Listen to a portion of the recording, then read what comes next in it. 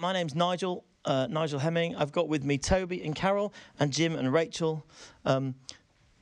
These guys are here, all of them, because in their church they did a pastoral succession. It went really well. I think it went really well. Yeah, it went. They're all still talking to each other. So that's went good. well for us. And the main purpose of this afternoon is just to learn some lessons from that, to have a conversation about that. You're not going to hear from me very much. I will just fire a few questions here and there. You may have questions that you want to pipe up, and there will be time to do that as well. We'd love to. There are so many aspects to this succession thing that, we could go in a number of different ways, and we'll just see where that takes us. I just have a few things I want to say as an introduction to that, but why don't we pray first? Is that okay? Can I pray for us? So, Father, thank you for your presence with us. We've already had an amazing day. And here we are to have a conversation about succession. And I'm so grateful for these guys giving up their time to come and share with us. And so, Lord, we want to hear from them, their story. We want to learn from that. And we want to hear your wisdom for us, wherever we are, whatever situation we are in with our own churches. And so, Lord, we're just grateful. We welcome your presence. We thank you for your spirit. And we say, come and be in the room with us and inspire our conversations and lead and guide us in this moment. In Jesus' name, amen. Okay, so there's a quote in that book that you have, and I've given you the book. You can take that away. There's a quote in the front. I heard Pete Greig say this. You know who Pete Greig is? I was at Causeway Coast Vineyard up in the Northern Ireland, and I was at a conference, and it was the year after they had a pastoral succession. So the previous pastors, Alan and Catherine Scott, had handed the church over. Neil and Janet had taken it on. It was going really well. And Pete got up and he just said this phrase that I really thought was wonderful. There's no success until you've had a successful succession. I thought it was such a great quote. And then I wrote to him to say, hey, Pete, you don't know me, but please can we use your quote? And by the way, is it yours? Or have you nicked it from somewhere else? And he wrote back and said, yes, you can use it. So because we got permission, we put it on a whole page. And kind of that's part of the deal. The reason that we've got involved, the reason that I'm involved in this conversation and some of these processes around succession are because it's really important. Leadership is something that outlasts more than one pastoral career. If God's got a plan for your church, he's got a plan for your church after you've finished leading it. We don't retire from kingdom ministry ever, but as pastors, we do probably need to slow down at some point and move on and let someone else take on the church that we're in. And so when it comes to succession, we've got one key message. The one key message is long-term planning. Long-term planning. And by long-term, I mean 3 to 5 years, right? Some people are really thinking like that and other people aren't. Actually, if we're doing a good job as pastors, then multiplication and leading, recruiting and training leaders is all part of what we do anyway. It should be a key part of what we do at all levels. It should be part of our DNA. Regardless, we might be a small church, we might be a bigger church, doesn't matter. If we're doing that, then succession will be much easier to manage. The problem is when we're not doing that and then when we run out of steam ourselves, and that's where we see some of the more tricky conversations. In the Vineyard now, we have amassed quite a large amount of wisdom and experience about how to do successions well and also how not to do successions well or how to do them less well. Well, yeah, I don't know how you say that. We have a team of people we're putting together. Part of my job is to put together a team of people to support those going through the succession process. So we've started recently a group for new senior pastors, and we're just meeting with one another and supporting one of them. People who've taken the job on quite recently within the last 12 months. It's a little bit tricky with COVID, but within the last 12 months. We're about to start a group for, I was going to call it retiring senior pastors, but I think a better name for the group is probably a succession planning support group or something. Anyway, we're going to do that. And Toby's going to be part of helping that as well, because we just think that we've got some shared experience and shared wisdom. So the booklet's there. I don't want to go in any more into that booklet. It's got quite a lot of information, and it's got quite a lot of process information about it. So far, nobody's argued with me about the process. We didn't really know what our process was, and so I was given the task of coming up with what that was and writing it down. And so we've attempted, that's our first draft of what we think a process is.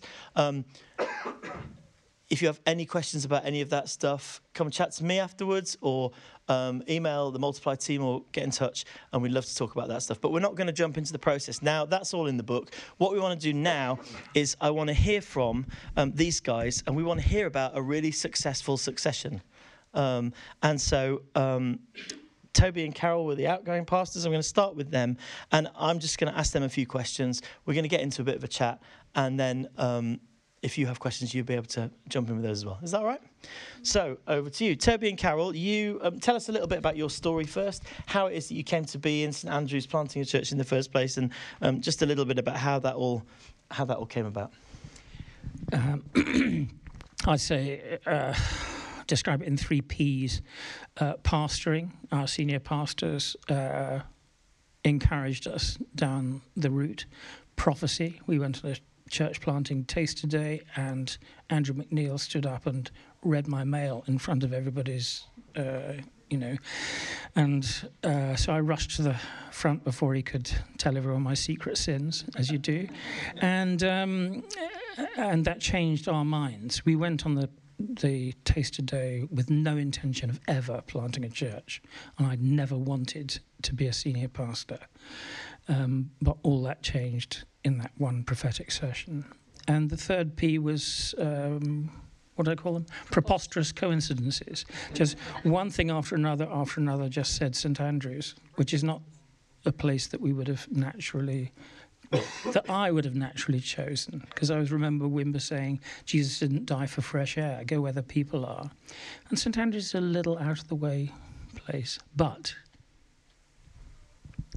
let me tell you about St Andrews. It is indeed a little out of the way grey Scottish town, which punches well above its weight for 3 reasons. One is that it is in the most beautiful possible setting. It is absolutely gorgeous with some astonishing beaches. Unfortunately, it's in Scotland, so, it's cold.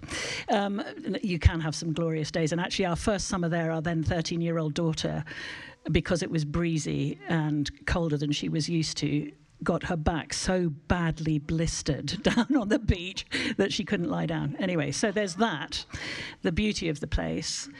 The second thing is that it is home to the oldest university in Scotland. So although in and of itself it's a town of 10,000 people, when the students are there, it goes up to almost double that these days. And so there are a lot of young people up there. It's a very exciting place to be. And the third, as you may know, is that it is the home of golf.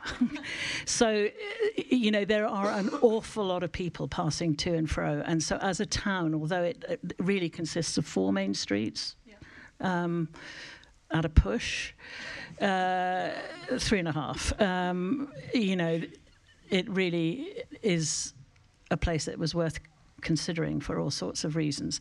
And the preposterous coincidences, as Toby said, were that we got so many words about it. And on top of all of that, I was at school there for 5 years in the 70s,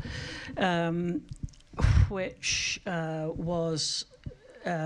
I resolved never to go back ever again, as you do when you're 17. You think, bye.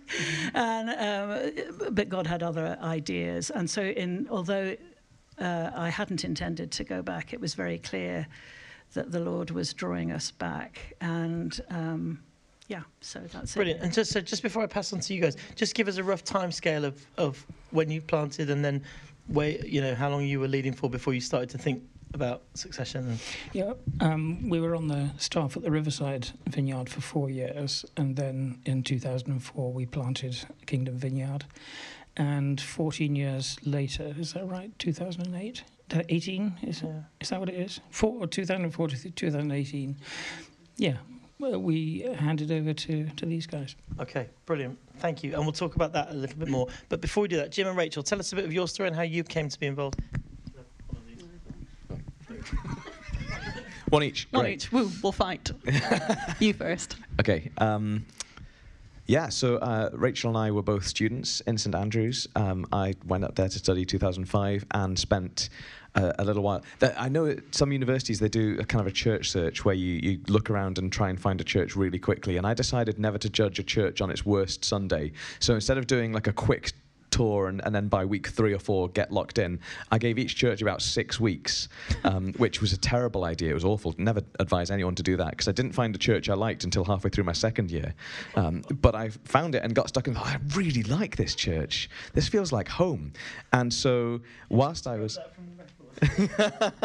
Yeah, don't do that. But I found a church that I loved in Kingdom Vineyard, named after the Kingdom of Fife, in case you're wondering. Also, there's a Kingdom of God pun in there if you're smart. And just absolutely loved it. So as a student and kind of having a good time studying, getting involved in student societies, just generally loving being in a beautiful part of the world with 3 freezing beaches, I found a place that felt like home and got as stuck in as I could. And these guys gave me opportunities. One of the values and the culture of the church that I really loved and grasped was these guys will develop young leaders and take a chance on even students who come in with a swagger and think they know all the answers, and let them lead a home group and let them preach and give opportunities to say, no, come on, we'll mentor you through some things. And I thought, yeah, this is brilliant. This is for me. So that meant that by the time that I finished my studies, end of 4th year, I moved away from St Andrews and went to try and get a job in the real world, and pined for the church that had felt so much like home and looked for a church that would feel as much like home afterwards. So does that cover the introduction? Yeah, it's brilliant. Great, thank you. So I didn't rock up at Kingdom Vineyard until my very final semester of university. I was going to a different church, which I absolutely loved, but for various reasons, they were undergoing transition actually, and lots of things were up in the air. I'd just come back from a year in Spain, and I thought, I just need to get settled in somewhere where someone's doing their thing and I can just go and be part of the thing that's already happening. So I turned up in, I think, what must have been like a quarter of the way into my very final year of university, walked in and like there was the welcome, the service leader started, the worship started, and I was like, how did I not know that this was here? This place is tiny. This feels so like home. And I really thought I was the first person to say that, but I then met a whole load of other Vineyard people who have this similar thing of walking through the door and just really feeling like home. So just got really settled really quickly, joined a home group that was just the absolute highlight of my week. But yeah, in terms of like my actual involvement in the church that I now lead, it was probably about 4 months total, I think. Shocking. Yeah, and so I still let her back and everything. I'm a bit of an imposter, but no, it's great. Yeah. And where did you end up?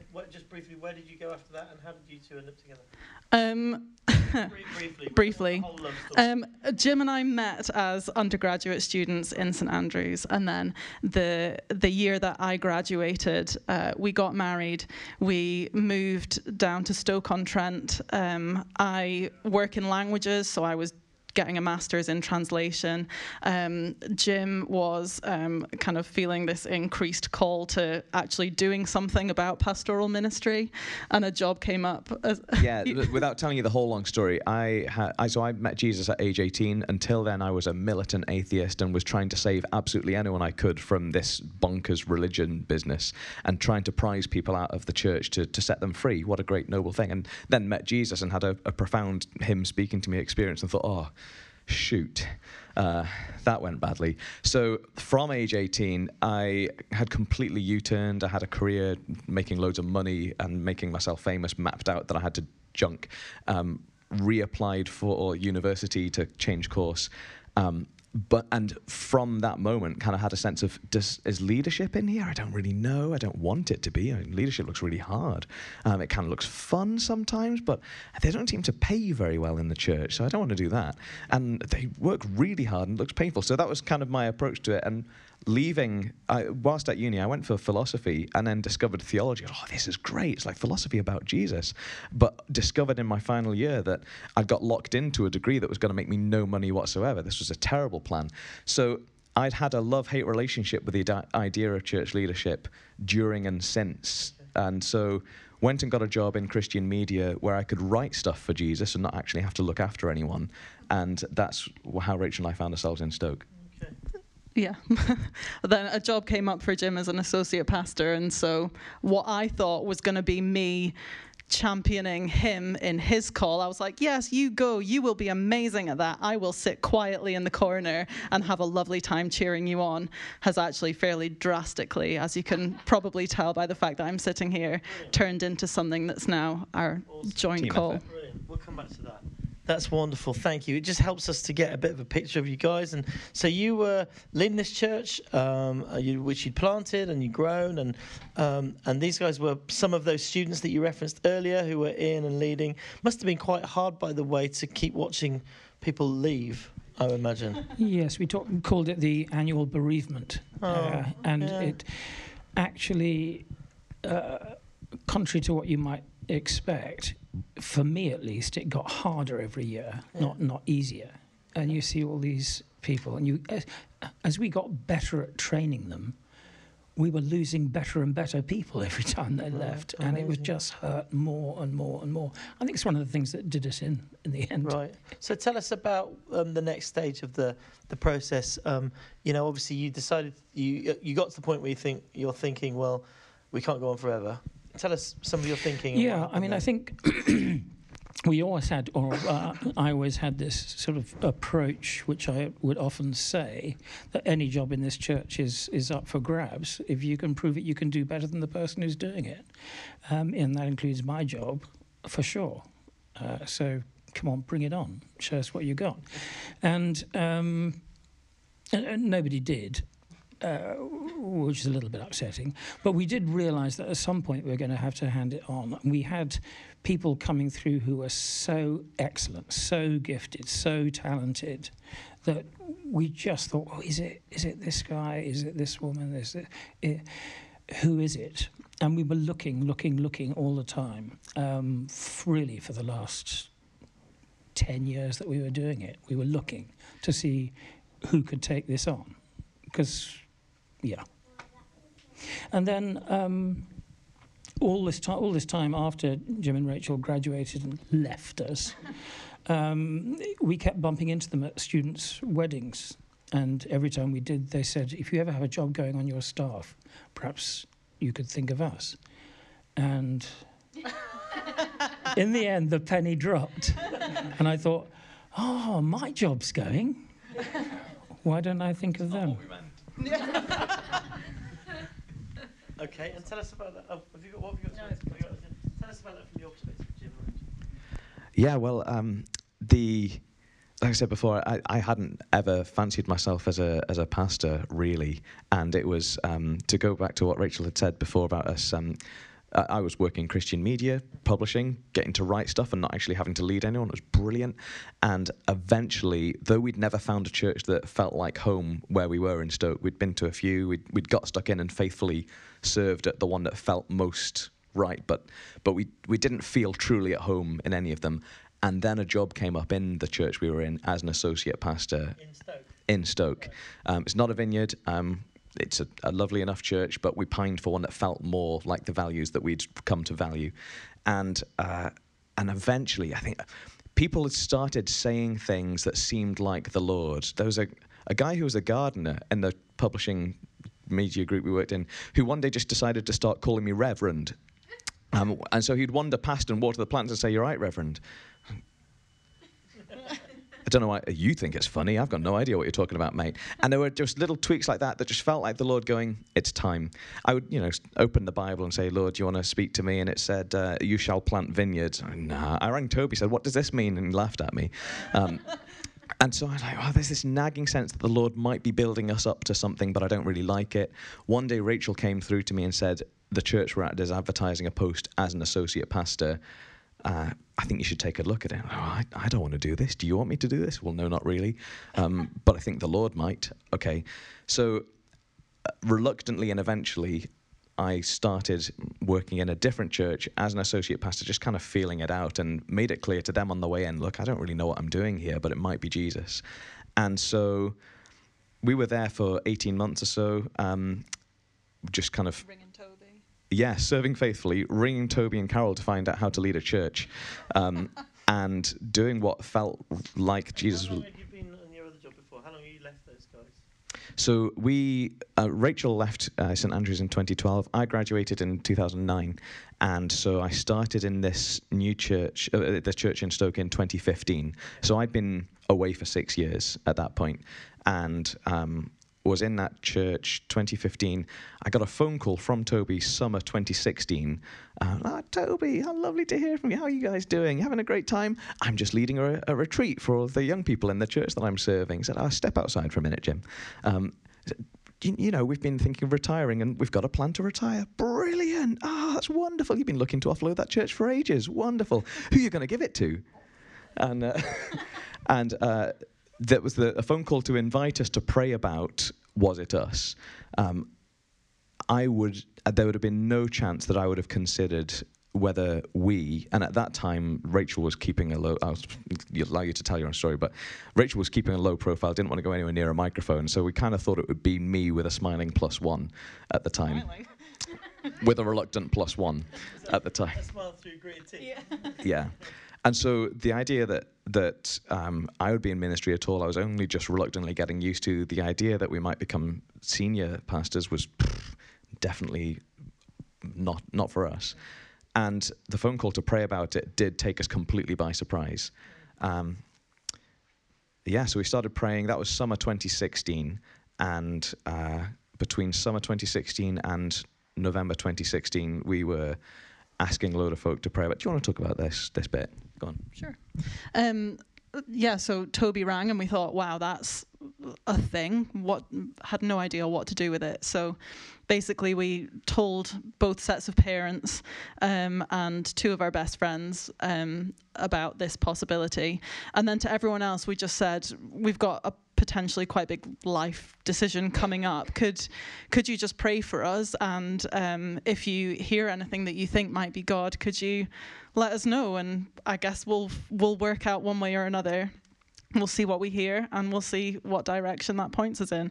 Now, we were actually not surrounded at that time by people who were used to praying in a way of hearing things from God for people, and yet when we asked them to, all of these people just came out of the woodwork, from people that we knew really well to people that we barely knew, just saying things like, feel like God might be saying go north, feel like God might be saying home, where's home, where feels like home, go home. And given that, I had this whole thing of walking into the vineyard and thinking that I was the first person ever to say that it felt like home, that was like a really significant, that's a thing that really means something for us.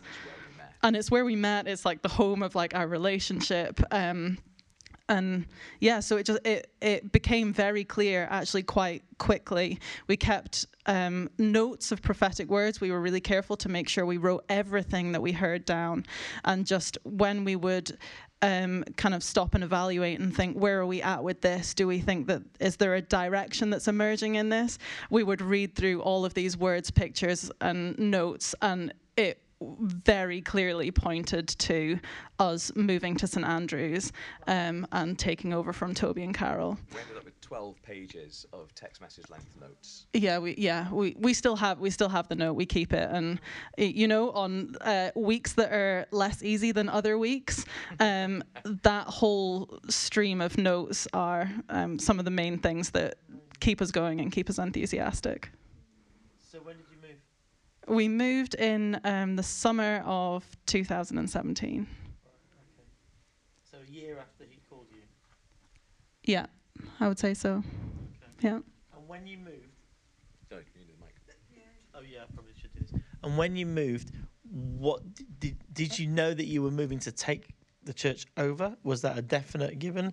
What was the sort of process in terms of what that was looking like? So step by step, phone call in summer 2016. lot of praying through. Part of the story of us really needing to discern that was because we felt like the last we'd heard from the Lord was to get stuck in that church in Stoke, and so we wanted to be really careful that if we took our hands off that, it was following Jesus and not going for what felt like an easy, that was the church we used to love. We said we'd go forwards to St Andrews, not back to it, and wanted to just be faithful to God and not, Lord, are you saying we can release this? So that was a painful and difficult, are you sure, Lord? As Rachel said, lots of lovely confirmation. Jesus was kind. August 2016, the phone call. November 2016, we came up and met the trustees who lovingly grilled us and asked us a load of fun and tough questions. And again, mostly me. At that stage, we all still thought that it was going to be me doing the heavy lifting and Rachel was going to sort of reluctantly smile alongside. And it was after that we discovered actually Jesus had a different plan for Rachel, which is great. And so we met the trustees in 2016. They grilled us and mostly me. And August 2016, a call. November 2016, that grill interview, a few more prayerful discernment and then messages back and forth. And we arranged springtime 2017. We told our churches and friends and family, the other church, we're off, and you guys announced to Kingdom Vineyard, actually there's a couple of Egypts coming up to be our associates for a while. When we arrived summer 2017, I think everyone knew the plan that we were coming up as associate understudies with a view to a transition. Would you add anything there? Toby, just tell us a bit about that process from your side. It was a sort of, it was cunningly leaked secret that they were coming with a view to actually take over. We didn't make any official statement to that effect until we were really sure that, we were pretty sure it was God, but until we were sure these guys were up to it and that the church was up for having them lead. And that became apparent very quickly. And what did you do to facilitate that process of getting to, like, a sort of, because, you thinking that they would be up to it, and the church, you thinking that the church would accept these guys? Yeah, well, you brought them on staff as associates. That's right. Not as, you didn't announce publicly these are the next leaders. So tell us what you did then. Yeah, but there were people who'd been with us from the start, and I personally would have felt dishonest not telling them the reason why Jim and Rachel were there. And so, as I say, it was selectively leaked information that they were actually coming to take over from us. But I think the church had generally kind of got the idea that this, I mean, honestly, look at it, before, after. It tells its own story, really, doesn't it? And so we planned with the trustees, and there's a very important point, that the trustees put extra resource in so that we could each take a salary out of the church pot. And we decided that we were going to have a tapered handover so that I would do less, drop a day a week, and Jim would pick up a day a week, and he would gradually do more and I'd gradually do less. And so when the actual handover happened, people would hardly notice. That's pretty much what happened. And so you arrived in the summer of 2017, and when was the official handover? Like did you have a June 2018? July? February 2018. Okay, so after about 7 or 8 months. Yeah. Okay. Yeah. We thought it would be longer. Right. We'd sort of we'd it planned was the for same about with a me, year. by the way. It was the same in us. We'd planned for about a year. Probably we could have planned for 6 weeks. It would have been fine. Yeah, the thing I would notice, Jesse's sitting there. Jesse is our administrator as well as our worship pastor. And I found towards the end of my time leading that Jesse would have an idea in the staff meeting in the morning. I'd go home and get some soup and sandwich or something and start thinking about it in the afternoon and think, oh, no, not yet. Sometime about 3 months later, I might have come up with a plan. When Jim joined the staff, Jesse would think of an idea in the morning. I go home for my soup and sandwich, and I get a phone call about 3 o'clock in the afternoon from Jim. He said, what do you think of that thing Jesse suggested this morning? And I say, why? He said, because I've done it. And that's the difference that energy makes in the whole thing. Okay, and I mean, obviously, there's so much in there, and I want to throw us open to questions. But in terms of that, well, in terms of the whole lot, is there anything? I'm going to come down all of you. Is there anything else that you'd want to say, or how did it? I kind of want to know how it felt. What were the challenging? What went well and what was challenging? Carol, you must have something to share on that. Yes, I do. I would say I actually retired, as it were, at the end of 2016, so 14 months before Toby did, which was a sort of, what it meant was that I withdrew from staff meetings and all that sort of stuff. Inevitably, I think, if you're alongside somebody in a senior pastoral role, you are still doing a lot of stuff. So I did that. One of the things I think about this is, I was reminded when I was thinking about it of the 5-step prayer model, where, if you remember at the end, it says, when do you stop praying? When the person you're praying for indicates that it's finished, when the Holy Spirit doesn't say anything more to you, or when you've got nothing left to say. And honestly, I had nothing left. I really didn't. And so for me, the reason I left when I did was I left before the whole thing went, upended. I was really tired, and I had run out of the things which are essential to being a senior pastor. So a great deal of grace and compassion and patience. So I think what I would say is you really need to know yourself. I'm sorry if that sounds self-righteous, but you really need to know what your limitations are. As Clint Eastwood would say, a man or a woman's got to know its limitations.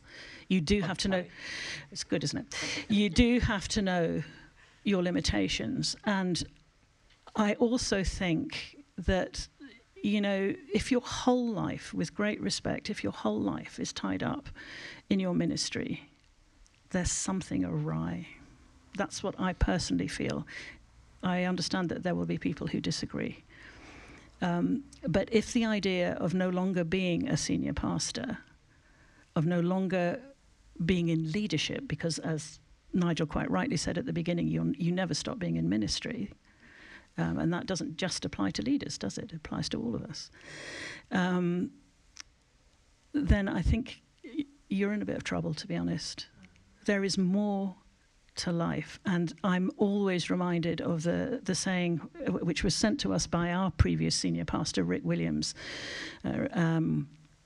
who sent us the Irenaeus quote, which I'm sure many of you will be familiar with.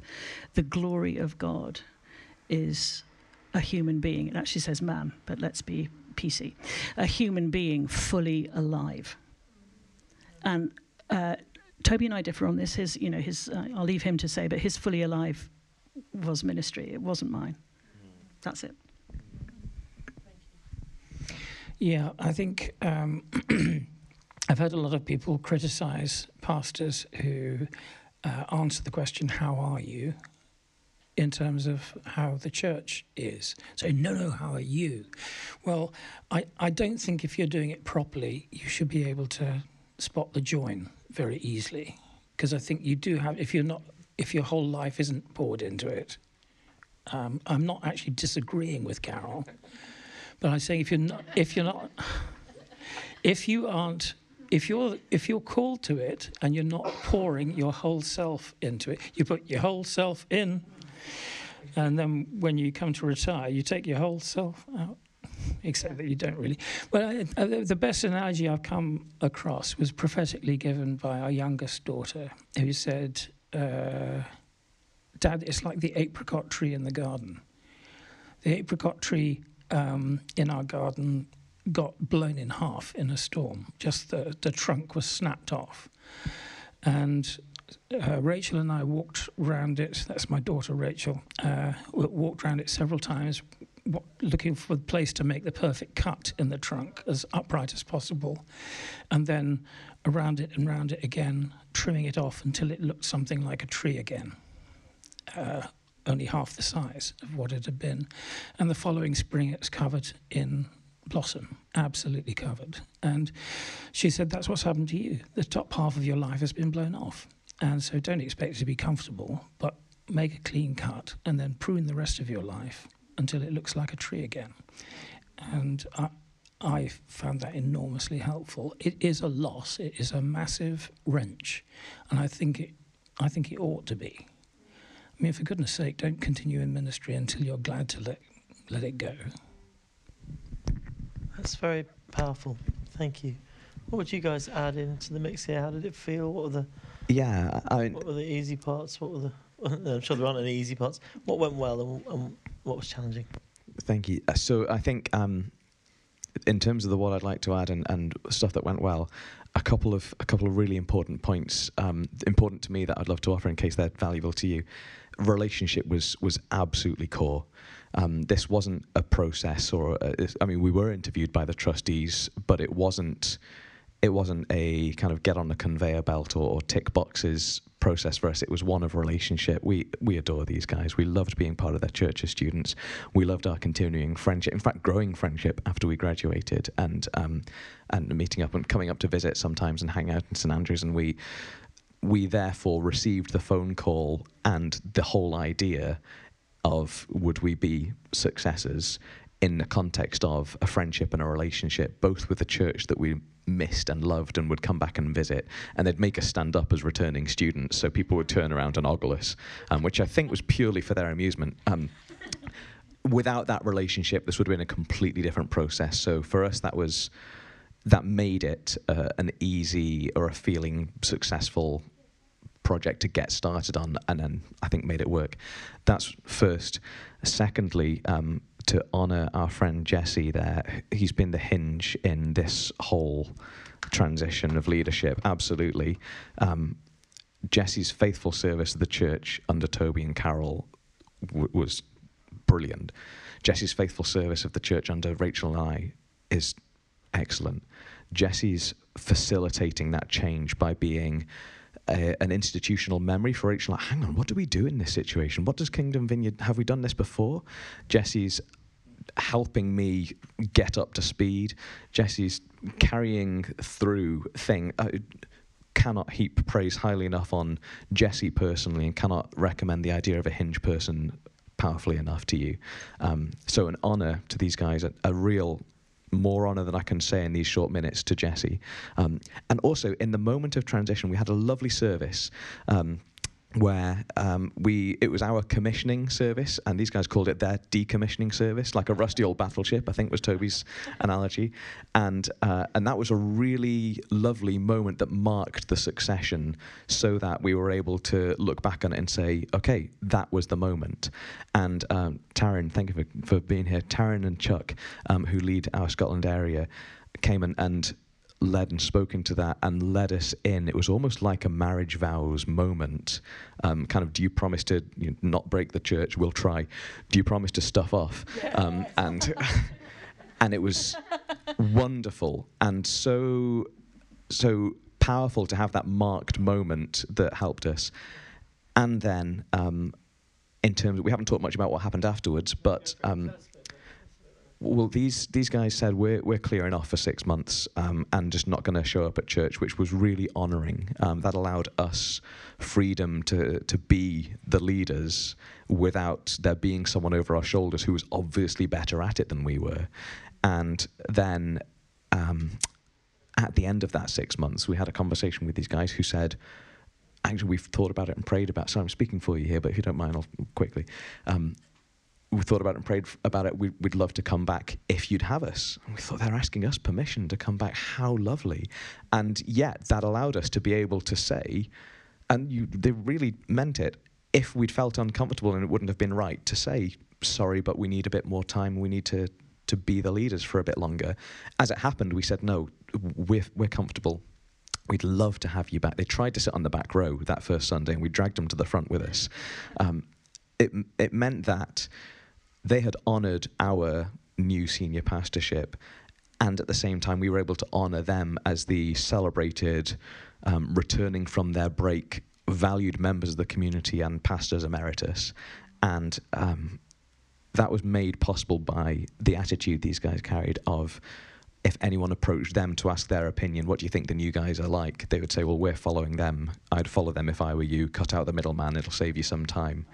Just so empowering to us. So we, I think, felt like we hit the ground running because of all of these humble, honouring, genuinely releasing moves by the pivot that was Jesse and by the blessing and the marking of the moment.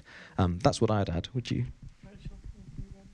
I think in terms of how it felt, just for me personally, given that I went from cheering Jim on in his calling, have a lovely time, I'll be right here with you, to then having the realization, kind of at the same time as taking on the church, that I was taking on the church. It was terrifying. Like I was just really scared. I think 28 at the time, so felt very young. I had just thought, how on earth can I deal with, how can I help people who have got real grown-up big problems? And I'm terrified of a microphone. I don't want to go anywhere near one. And so I think with that being my context, the things that were the most helpful for me were those sheets of words and pictures that we had. So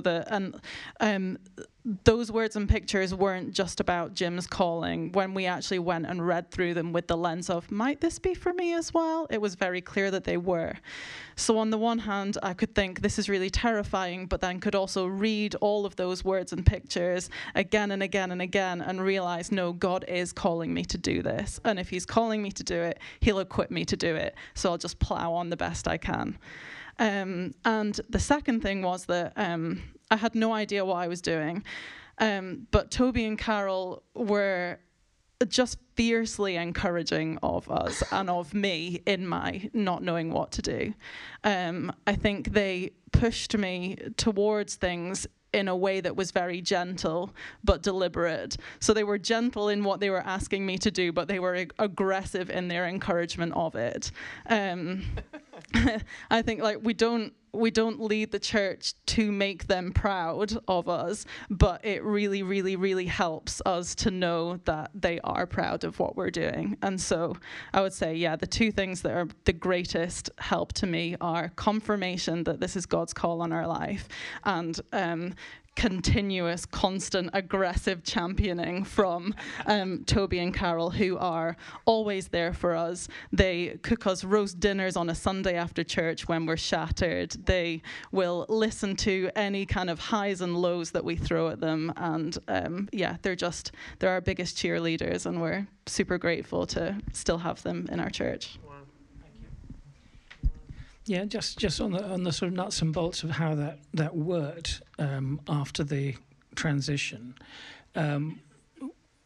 We met, the four of us met quite frequently, once a month or something like that, and we agreed that we were going to pastor each other, but questions about the church were off the table. We were not going anywhere near discussing anything churchy for the first however long. Was that the 6 months or? Yes, over dinner. Although one thing that these guys did in the 6 months that they stepped away was to say, no one in church has our phone number and no one may call us. But if you come into if we, that is, come into a question, we're allowed to pick their brains. And we found that route of help very, very assuring and helpful. But in the meeting up and hanging out, that was, how are you doing? Not the church, how are you doing? So that was good. Yeah. The other thing that was immensely helpful was our region, the Scotland region, which when we took over was a lot smaller than it is now, and they just really welcomed us like family. Again, shout out to Chuck and Taryn, they were really fantastic. We just instantly felt like part of the family, and again, for me personally, not being sure what my role was going to be, or starting to realize what my role was going to be, all of those pastors from the other Scottish Vineyard churches prayed and prophesied over me and over us, and were so key to contributing to that list of words and pictures that we now hold so dearly. So the kind of wider regional family and their welcome was also really, really great for us. I mean, it's incredible, isn't it? Listening to this story, I'm just a bit blown away. You've got a load of different elements going on. You've got very clear calling on your account from lots of different sources. You've got very intentional planning with the Lord as best you could from your side. You've got a sensible transition plan, including the finances, which is really important, so that you're able to facilitate. Because one of the things that I think churches, I know some churches that looking for a new pastor will expect that person will arrive fully formed. I mean, none of us arrive fully formed, but I think having the space to grow into the job and to really realise what it entails is amazing. To have the vineyard connections and the support all round, and in this case, you've got the support from your retiree. I mean, some people retire and move away, and that's what the Lord's calling them to, and other people retire and stay. And obviously, what you've got and what you've demonstrated to us, and even just in the way you've spoken this afternoon, is that the relationship that you have, and there's a real mothering and fathering thing going on here from you to you guys. It's obviously who you are naturally, and you've got a lot of students, and so this is just a sort of an extension of what you do naturally in where you are and what God's called you to and what God's called the church to be. And all of these elements going on means that this is wonderful. What a wonderful story. We have just a few minutes. If you have a question that you're burning to ask about around any aspects of this, shout. Go, Neil. You say the question and I'll repeat it. Okay, so you haven't said anything about whether differences in personality or style or vision or anything that was considered to be significant. I'd just be interested to know how you. So how do you? Was an issue, or it was just like, no, you're the right people, so So how did you navigate any particular differences in style, vision? I think one of the things that Jim and Rachel did brilliantly and intentionally was not to initiate any change whatsoever for a good, at least a year probably, and the changes then were small, and it was a build up. I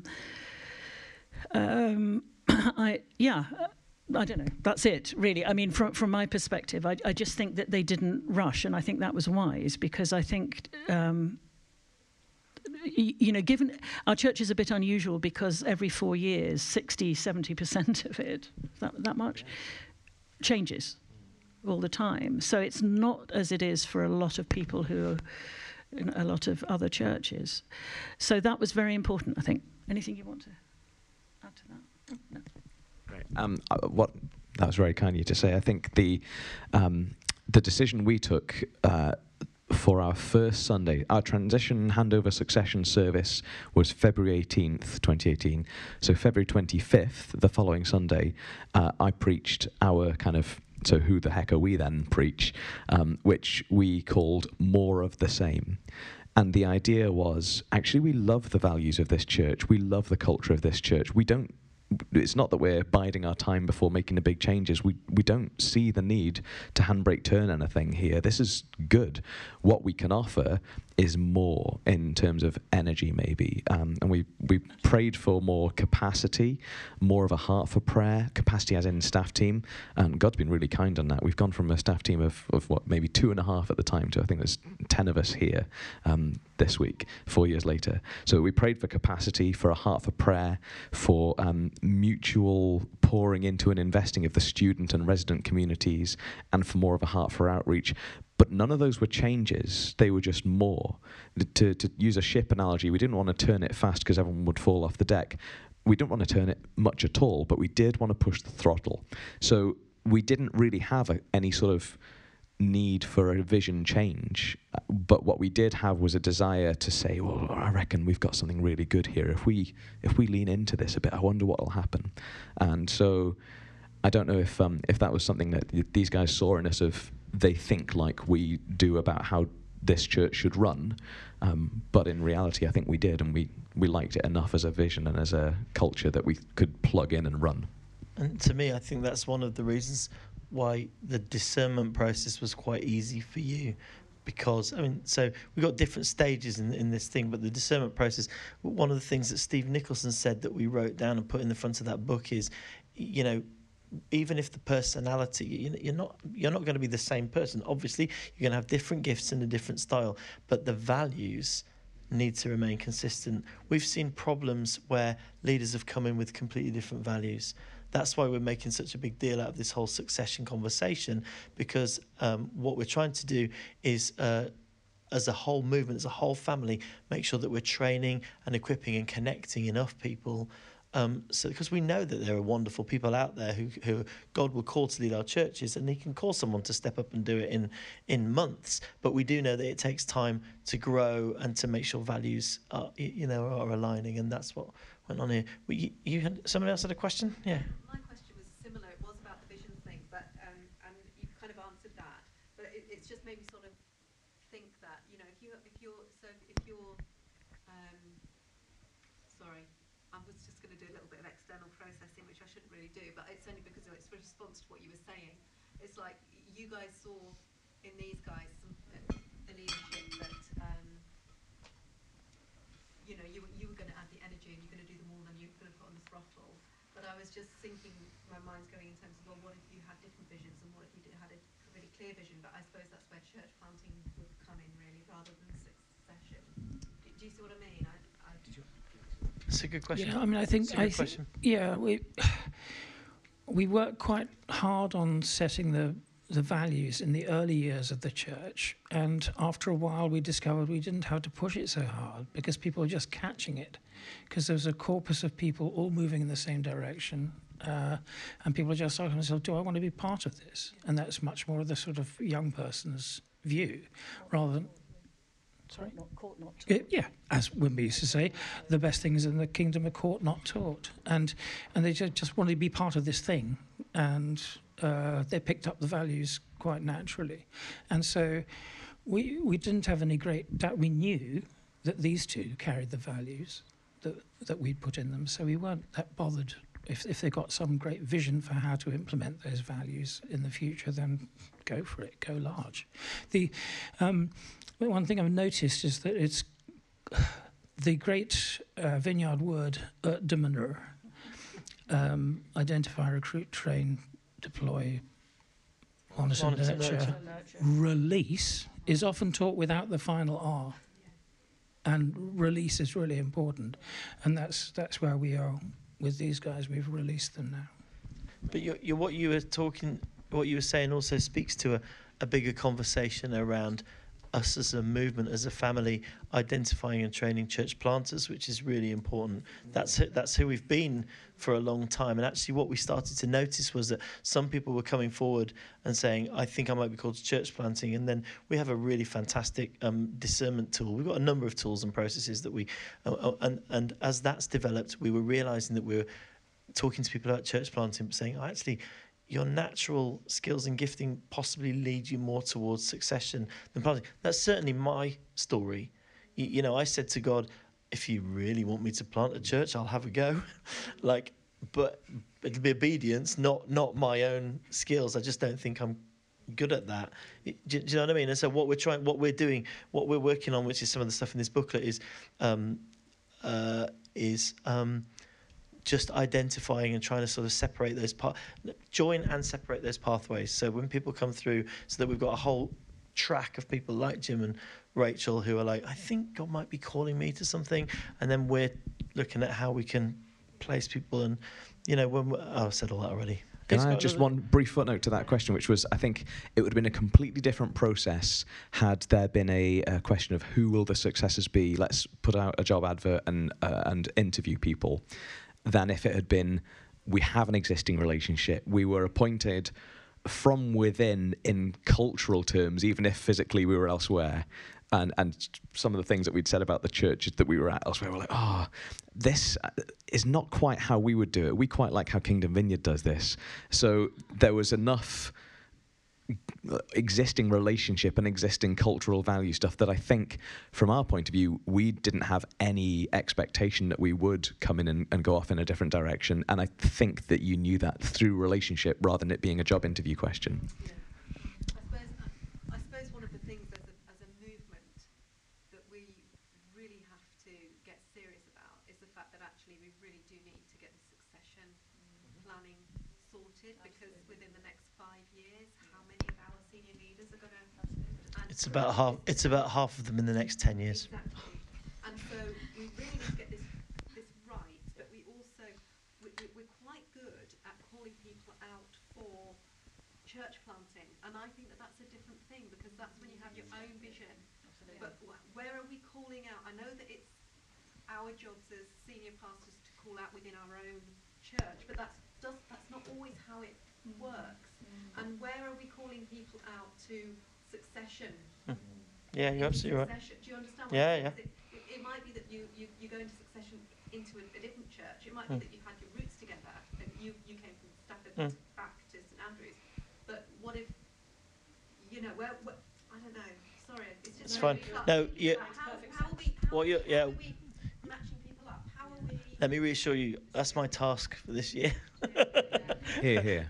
But you're not the first person to ask the questions. They're great questions, and you're absolutely right. And that's what's on the heart of God for us as a movement, actually. Has anyone else got a question? Alison, go for it. Two little things. Go for it. One is to Toby and Carol. Did you expect/plan to stay in the church? And in that process, how did you posture yourself for the possibility that wasn't going to be the best thing for the church? That's one question. God, that's a great question. Another one is, given the extent of the loss and this processing for you to do, how could you say a little bit, either one or two really helpful things that helped you process that without it spilling in and wrecking that really successful thing that you just described? Brilliant question. Second thing first, I found actively decompressing to be very, very important. And that meant, it's like, I don't know if you ever cook with a pressure cooker. When you take the top off, all the things float to the top that were at the bottom. And I found that emotional things, both positive and negative, probably slightly more negative than positive, would float to the top. Things that I hadn't had time to process when I was pastoring. And I had to just sit before the Lord with them. And I know that sounds very touchy-feely, which is not really me, but that's what I had to do. Just sit with them, not judge them, accept them, and allow God to do what he wanted to do with them. That was terribly, terribly important for me. Could you repeat your first question, Alison, please? Yes. Did you plan/expect to be staying when you handed on, and how did you, and at the same time, how did you posture yourself for the possibility that might not be the best thing for the church? That's very interesting, because we had different reactions. As you may have gathered, Toby and I have different reactions about absolutely everything. No, we don't. And for me, I'd had the kind of a very peripatetic childhood. I'd moved around a great deal. So my expectation when the job was done was that we'd go. I hadn't voiced that. I hadn't, but somebody thought, all right, we're done. Okay, where should we go? Do you want to go to Edinburgh? Should we go to Edinburgh? Maybe we'll move to Melton. And Neil and Dylan would love that, wouldn't you, Neil? And, any number of things like that. And Toby said, can we just enjoy being here for a bit? I thought, oh, yeah, all right then. So there was that, that I hadn't really thought about it. I just sort of vaguely expected in the back of my mind, job done, off we go. Well, so is he.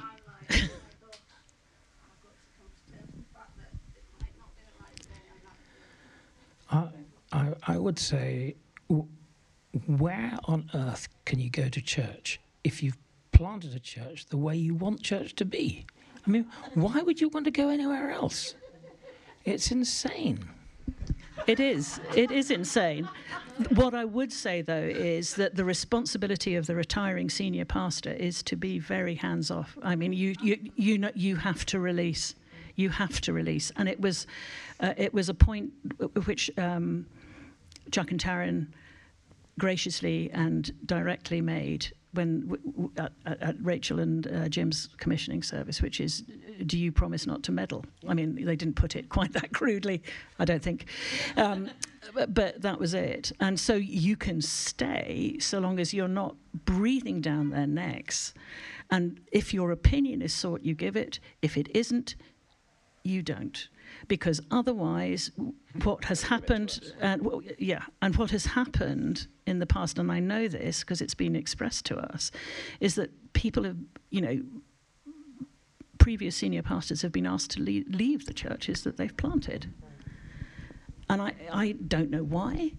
There could be any number of good or bad reasons for that. But if that happens to the retiring senior pastors, it's your fault, I'm afraid. Oh, I had something else. It's gone.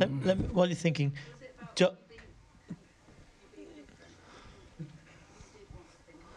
yeah, the other thing was just how do you posture yourself for the fact you might have to go? And I think that comes to me to something that God spoke to me through long before we were on the church planting track at all, which was at Winston Churchill's house, Chartwell, in Kent, wherever it is. There's a couple of telegrams up on the wall. One's signed W, which is from Winston Churchill, and it's addressed to Field Marshal Montgomery, somewhere south of El Alamein, Africa, and it says, first and only priority, destroy Rommel and Afrika Korps. And the next one comes back signed W, and the next one signed M from Monty, comes back a few months later. Rommel and Afrika Korps destroyed, await orders. And I saw that, and I got all teary-eyed, and the custodian in the room said, don't worry, that affects a lot of guys that way. And when it came to the point that we were handing on the church to these guys, I felt, what did God call you to do? Plant a church in St Andrews. So your posture now is church in St Andrews planted, await orders. And I'm going to call time there because we've gone over. If you have other questions, feel free to come and have a chat. Can I invite you to just thank these four wonderful people for sharing? Very grateful. Hugely grateful to you guys for all the sharing you've done this afternoon and for opening up this conversation. Take the books away if you like. If you have any questions, come and chat. Thanks very much. Enjoy the rest of the conference.